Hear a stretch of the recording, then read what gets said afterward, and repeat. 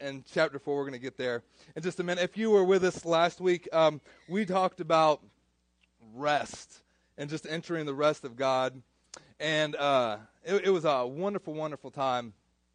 And then for a good portion of us, we probably left this place and we just thought, oh, yes, rest and Sabbath. And then we just got crazy busy, right? And then Monday rolled around and work schedules and alarms went off and your Google Calendar started telling you all the things you have to do and all the messages and I got this and this, and it got really, really busy. And you're just, wait, hold on a second. Didn't I supposed to get this whole rest thing figured out? And it just didn't. Things got crazy. So I kind of want to expound on that a little bit this morning, but how do I not go crazy when things get crazy?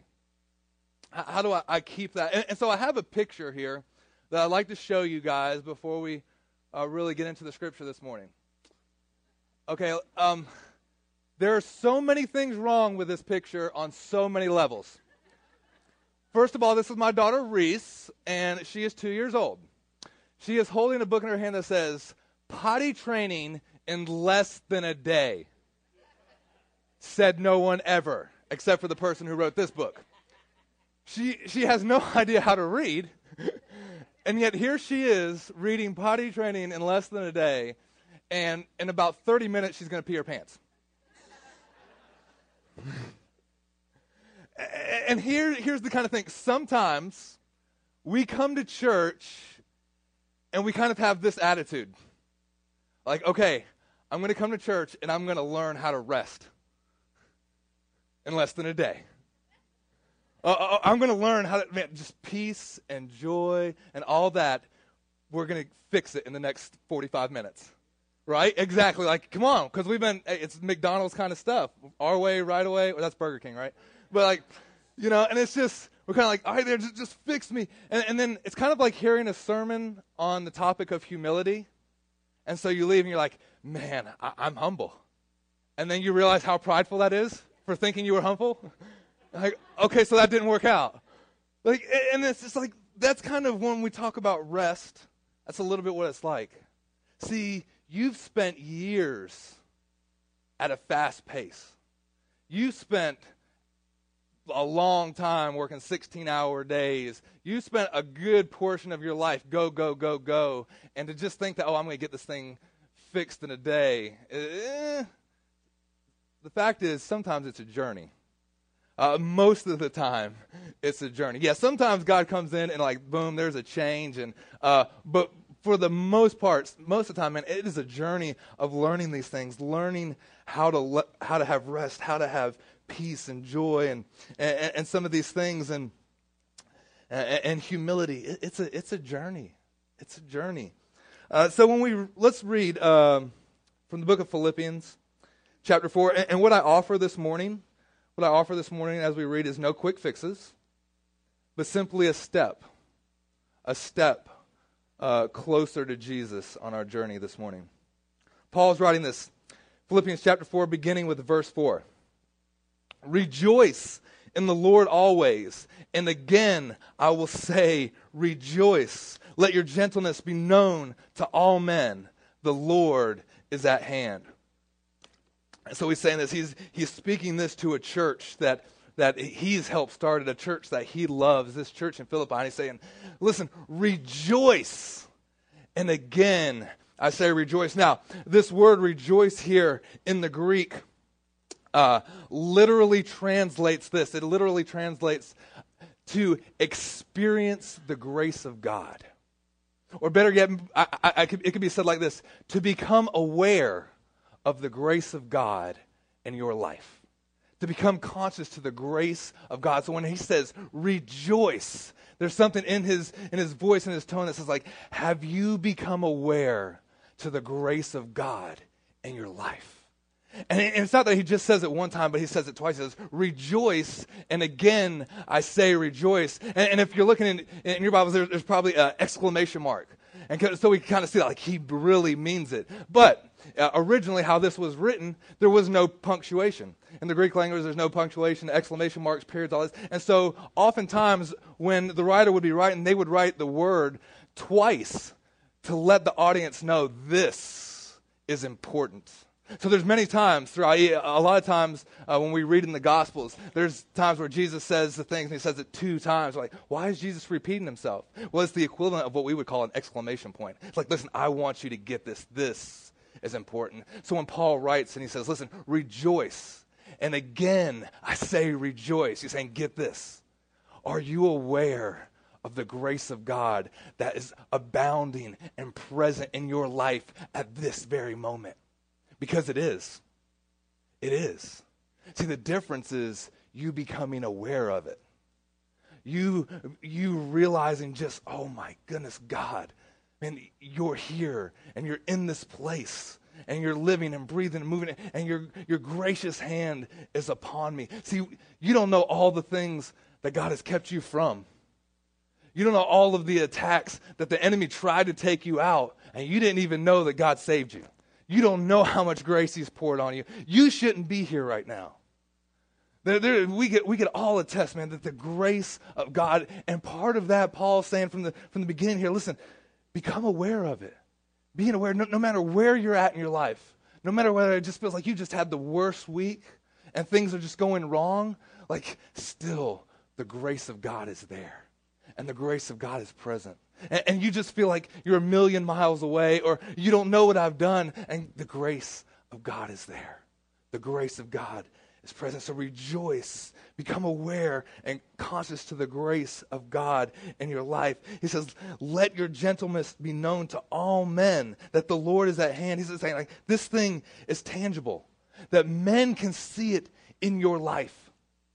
Have you ever seen someone and you just thought, man, why? There's something different about that person. Well, why are they so, man, there's something, I don't know. I can't, like Kyle just sang the song, you haven't seen me until you've seen me filled with joy. Have you ever seen that person? There's just a joy in their life. There's just something different about them. What is it? And Paul's saying here, listen, there's something tangible about when you become aware of God's presence in your life. It's like a light that other people can see. And they'll see it, and they'll know that there's a difference. There's something going on.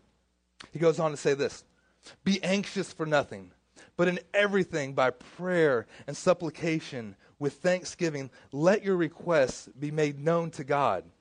And the peace of God, which surpasses all understanding, it will guard your heart and your minds through Christ Jesus.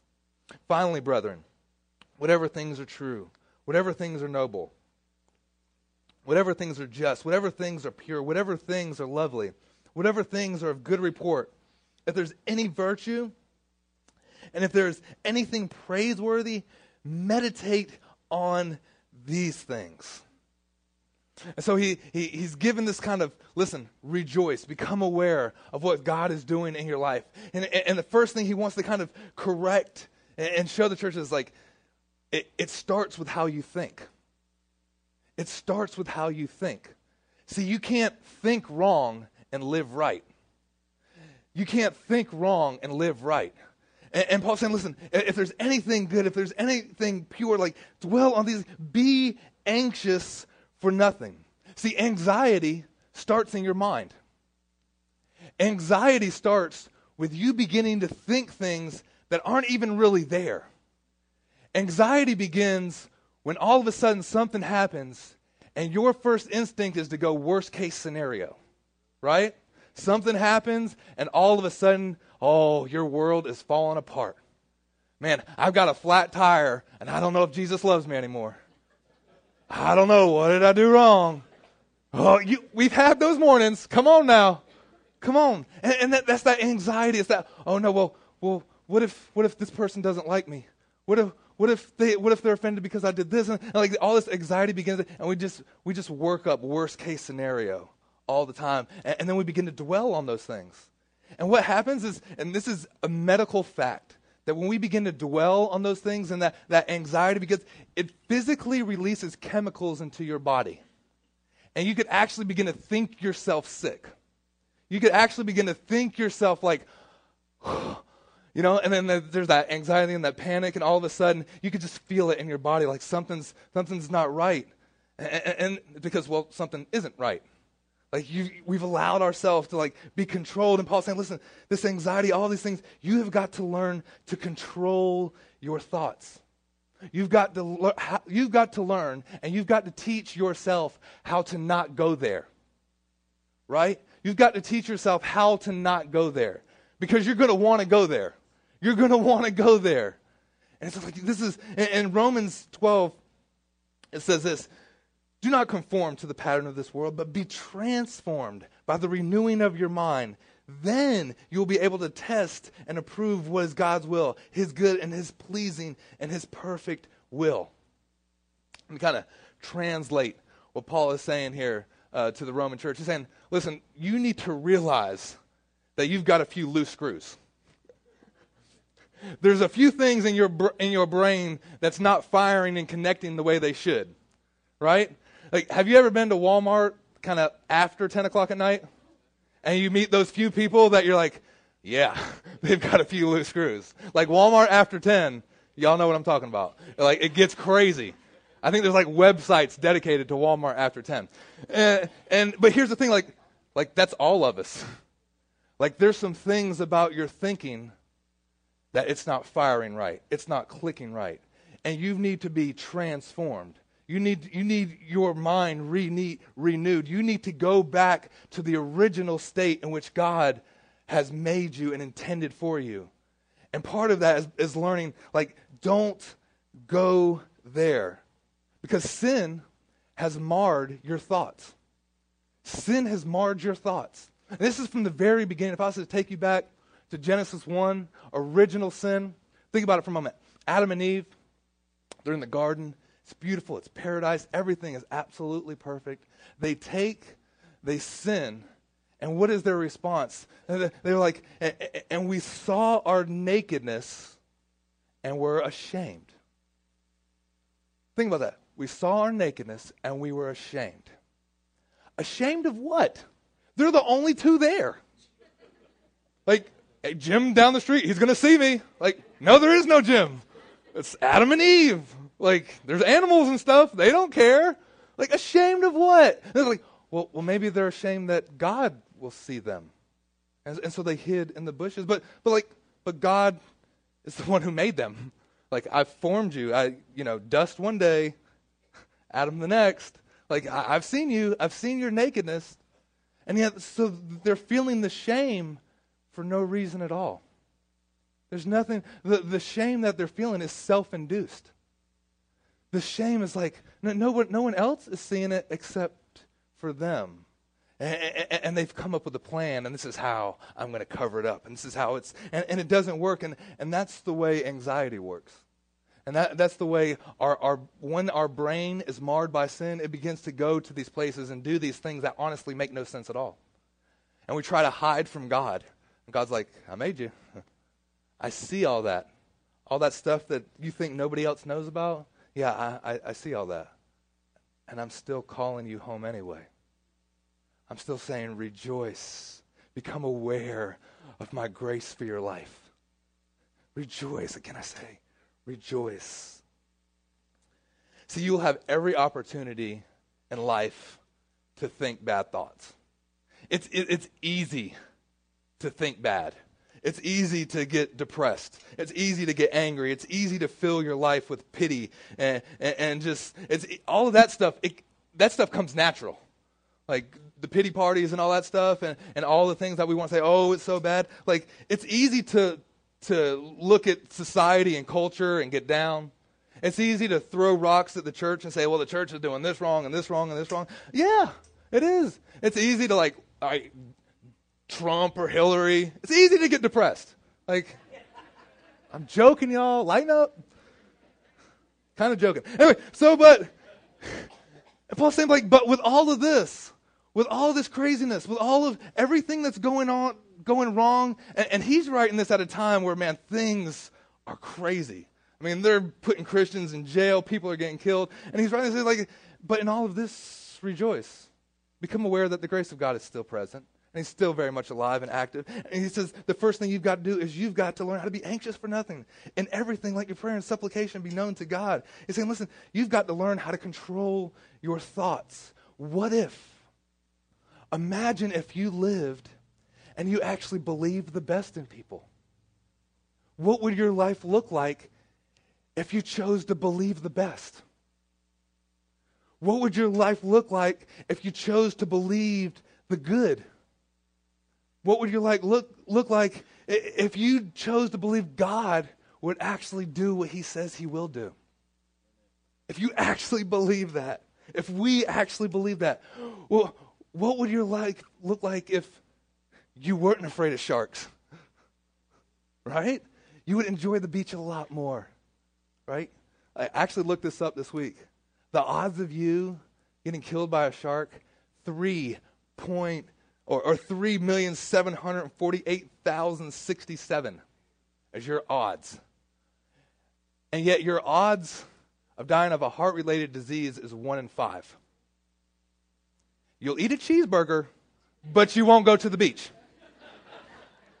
I'm just saying, McDonald's 1 in 5, Ocean Isle Beach 3,700,000 something, It's the fear.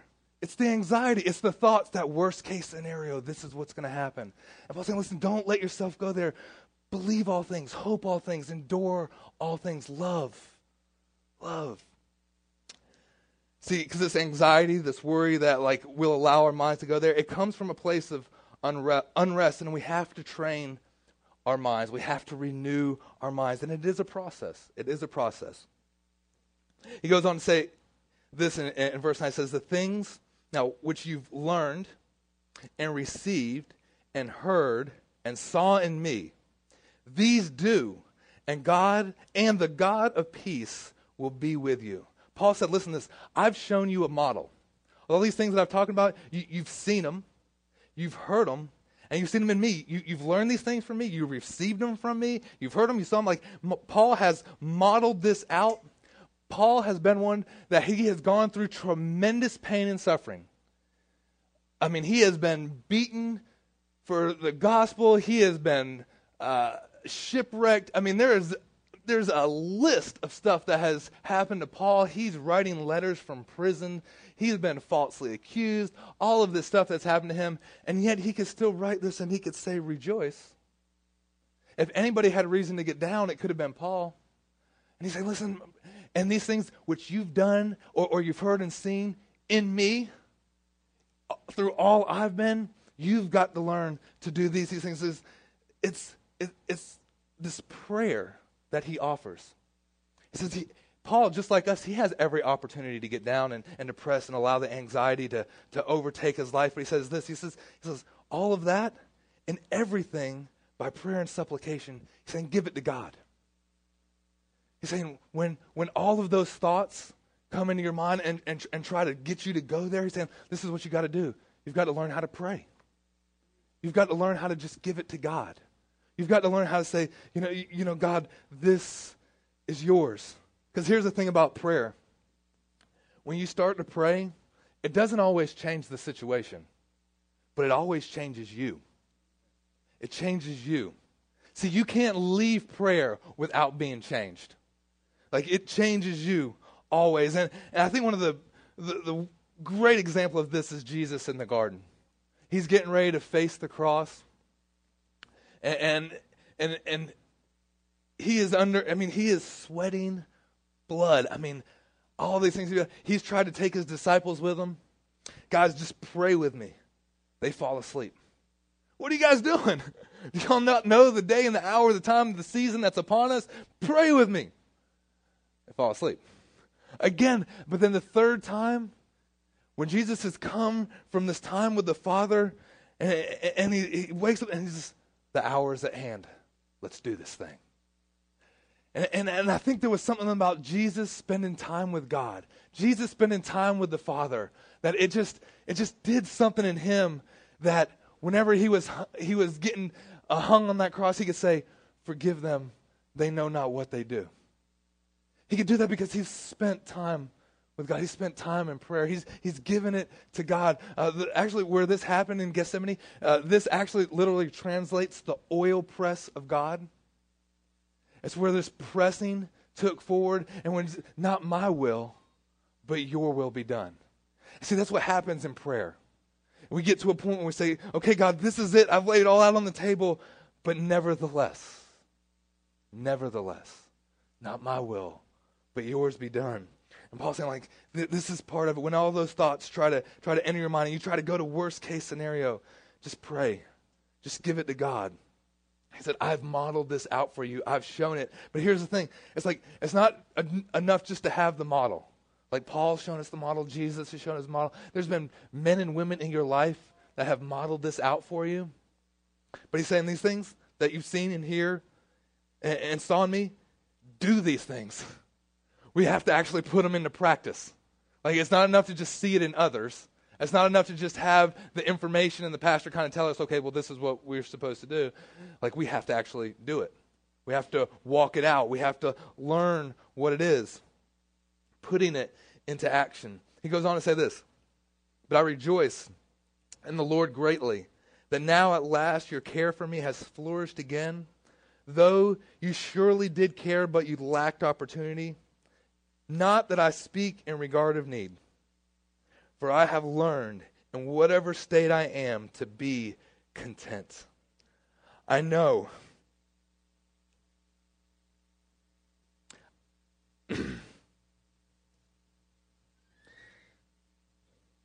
I know how to abase, and I know how to abound.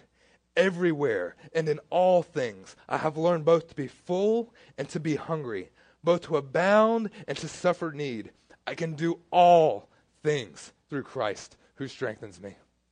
I can do all things through Christ who strengthens me. See, we love that verse 13. I can do all things through Christ who strengthens me. But like the couple verses that's leading up to that, like he's saying like, I know I could be full and I could be hungry. I could do all things through Christ who strengthens me. See, what happens is, actually, let me back up a second. I believe in the King James translation and some other translation, this particular portion of Scripture actually says this, where it talks about in regarding of need. I have learned, actually translates into the English, I have learned this secret. I have learned the secret. Paul's saying, like, there is a secret to contentment. Like, it's hidden from a lot of people. There's a good portion of people in this world that don't know the secret of contentment. How to truly live content. And see, what happens when it comes to contentment, oftentimes we divide ourselves into two different fields.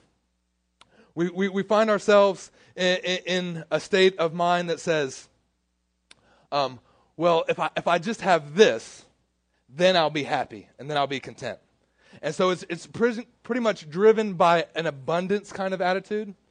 The abundance, like how Paul kind of even says, like the full belly. You know, I know what it is to be full. Like, and so like whenever I get this, whenever I get the new house, whenever I get the new car, whenever I get the promotion, then I'm going to be content. And for some of us in this room, we've gotten those things, and we didn't find the peace. We didn't find the contentment. We got everything that our hearts desired, and still we found ourselves lonely and hurt and in pain and still chasing after something else.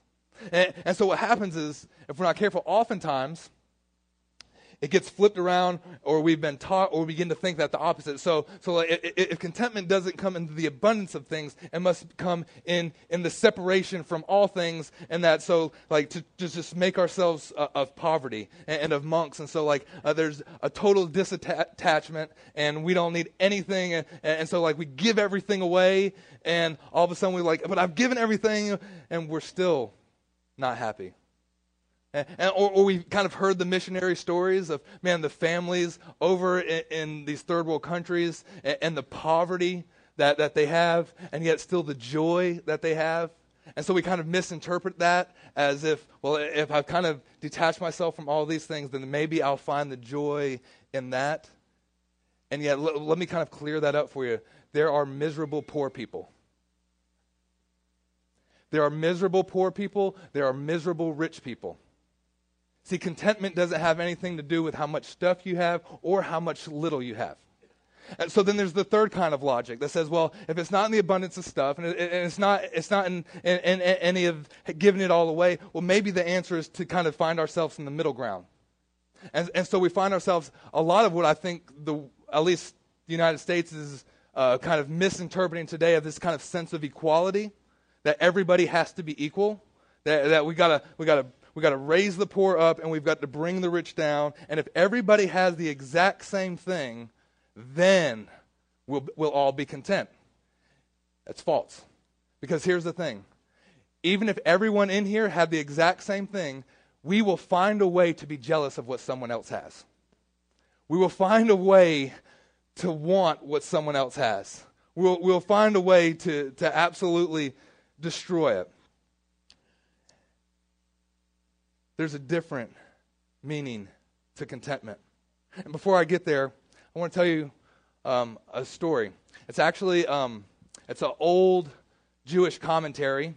A Jewish rabbi writes this, and he's writing this commentary on Exodus chapter 20. Exodus chapter 20 is the Ten Commandments. And we're familiar with the Ten Commandments. You shall have no other gods before me, no graven images, don't take the name of the Lord in vain, remember the Sabbath, no murder, don't commit adultery, don't steal, the Ten Commandments. But he gets down, and he's writing this commentary, and let me be very clear that this is commentary. This is one writer's thoughts about the Scripture. This isn't the Scripture. But he gets down to the 10th commandment, and the 10th commandment is this. You shall not covet your neighbor's house. You shall not covet your neighbor's wife, nor his male servant, nor his female servant, nor his oxen, nor his donkey, nor anything else that is your neighbor's. So he's talking about, thou shalt not covet. And he writes this.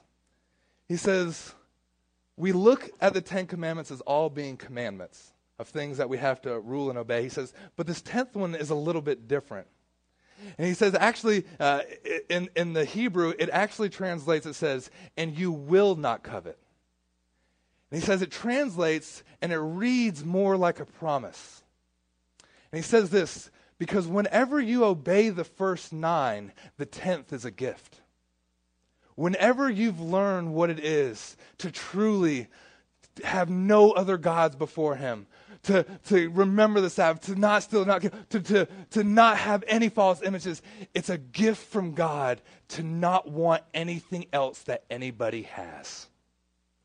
And it is. It's a total gift from God to be total content with what God has given you. And if God's given your neighbor this thing or this person this thing, you're happy for him. But you're content with what God has given you. And it's a blessing. It's a blessing. There's a old cartoon. And in this cartoon, this shows these 2 huge grass fields. And there's these 2 donkeys in the fields, and there's a fence running down the middle of these fields, and one donkey has stuck his head through the fence and is eating on the other side, and the other donkey on the other side stuck his head through the fence and is eating on the other side. And they eat so much that they get themselves trapped in the fence. And then the subtitle just says, be content. But that's the truth, right? Like we kind of want to we have all of this that God's given us, but yet we kind of want to stick our head to the other side, and it's a trap. It's a trap. Like contentment is a gift. And that's why Paul says, listen, I've learned this secret. I've learned what it is to be content. And there's been times in my life where I've had an empty stomach, and there's been times in my life when I've had a full stomach. There's been times in my life where I know what it is to abound and just everything is going great and everything is wonderful. And I know what it's like to be at the absolute worst and being left for dead. And he says, I can do all things through Christ who strengthens me. I've learned this secret. I know what it is to be content, to truly find ourselves in the Lord. He says, the commentary writer actually says this too. He says, when we find ourselves holding on, obeying the other 9, and this 10th one being a promise, he says, we find ourselves in a place where we may have everything or we may have nothing, but the one thing that we do have is Jesus. It's Jesus. See, when you are free to just be at peace with what you have, man, there's an aspect of the glory of God in that I can't explain it to you this morning. You'd have to experience it for yourself. To know what it is to truly be content. I'm going to ask the band to come back up. You can't think wrong and live right. You can't truly pray and not be changed. You can't covet and be at rest. You can't covet and be at rest. See, there is an art to thinking. Whatever things are good, whatever things are pure, dwell on these things. About, I guess it was a year and a half ago or so, my buddy Keith, they found out that they were pregnant. And during the pregnancy, they began to find out there was all kinds of complications with the baby. And Keith would call and we would talk, and different things were happening. And this was the scripture that I kept telling him. Said, listen, whatever things are good, whatever things are pure, dwell on these things. It's a gift from God. Yeah, I know the doctors kind of want you to go there. The doctors want you to go worst case scenario. Just begin to speak life. Just speak life over that baby. And yeah, there was some rocky patches. But I want to let you know today that baby is alive and healthy and doing well. And part of it, though, was Keith having to change his thinking, having to change the way, like, I'm not going to go there. I'm speaking life into the situation. I'm renewing my mind. Paul's saying, like, this is something, church, that you guys need to know. Dwell on these things. Whenever those things try to flood your mind, give it to God. There's an art to prayer. There's an art to learning how to be anxious for nothing, but being thanksgiving with everything. You don't know how to pray? Here's a wonderful tip on learning how to pray.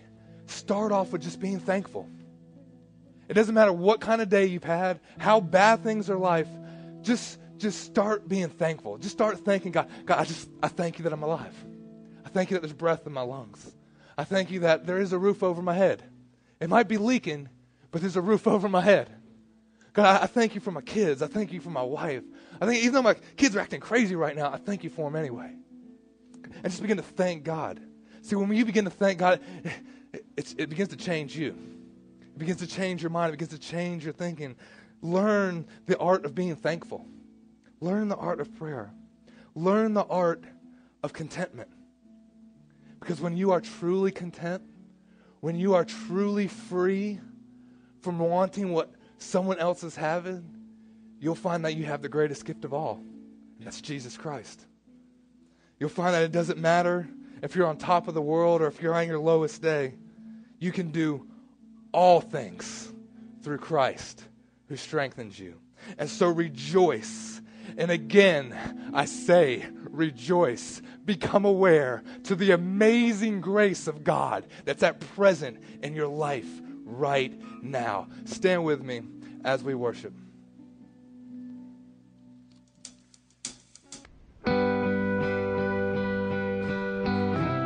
This has been a presentation of Coastal Vineyard Church, a community of faith, hope, and love. For more information on who we are and how you can support future podcasts, visit us on the web at www.coastalvineyard.org.